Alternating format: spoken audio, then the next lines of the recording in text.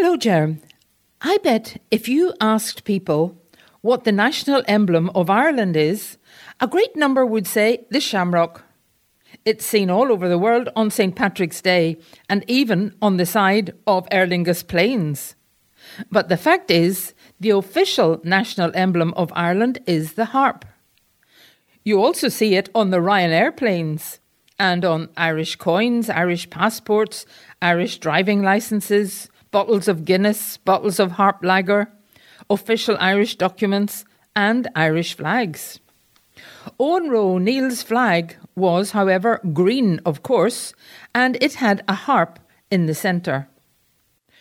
We hear the harp mentioned in stories about the famous magic tribe, the Tuatha De Danann.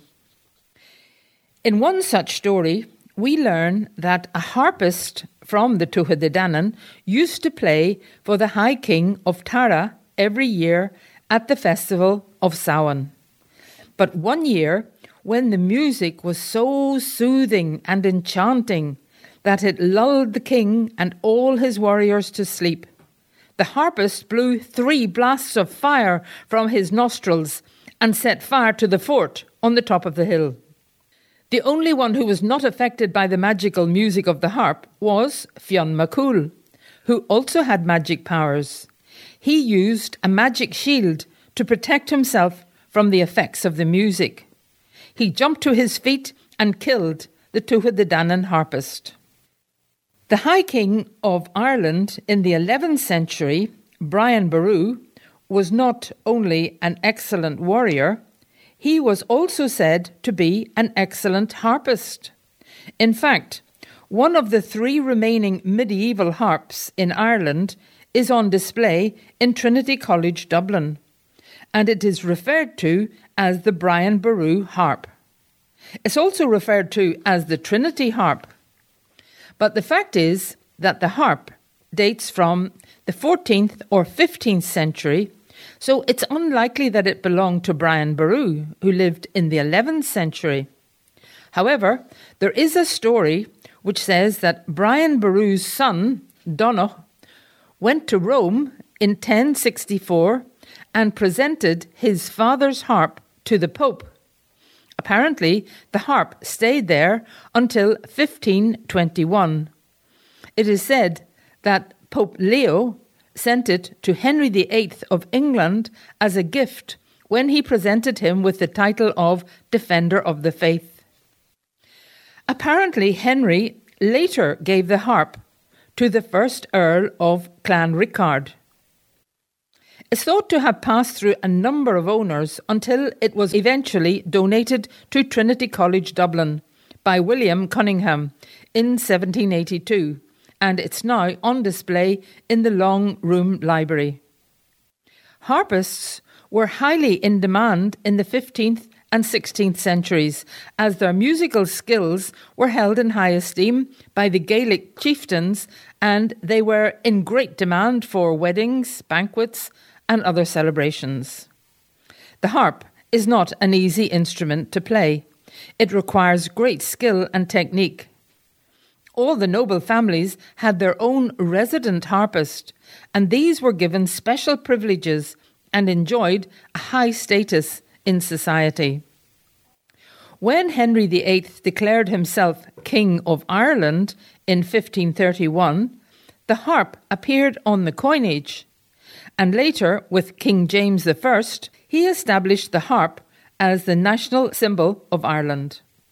However, the Gaelic harp was increasingly seen as an emblem of resistance to the Crown of England, and eventually it was banned at the end of the medieval period. This meant many harpists were out of a job. They took to travelling round the country playing their harps when given the opportunity, but by the 19th century, the Irish harp had virtually disappeared. The greatest national composer and the most famous of Irish harpers was Turlough O'Carolan. He was born in 1670, and although he was left blind after an attack of smallpox when he was 18, he was a proficient composer and a wonderful harpist.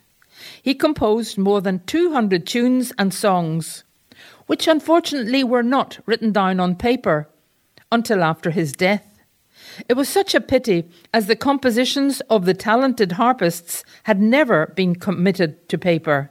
It was during the 18th and 19th century that they were collected and published and are still played today. And it was largely thanks to Edward Bunting, a musician and folk music collector from Belfast, who in 1792 managed to gather together a group of harpers in Belfast. He saw to it that their music was then written down on paper, and he also noted the terminology they used. This was the first time that Gaelic harp music had been committed to paper, and again, thanks to Edward Bunting, the extraordinary, enchanting music of the harp was not lost forever. In 1807, Thomas Moore wrote a ballad about the role of the harp in ancient times in the halls of Tara. The following lines show the emotion felt towards the harp. The harp that once through Tara's halls the soul of music shed, now hangs as mute on Tara's walls, as if the soul were fled.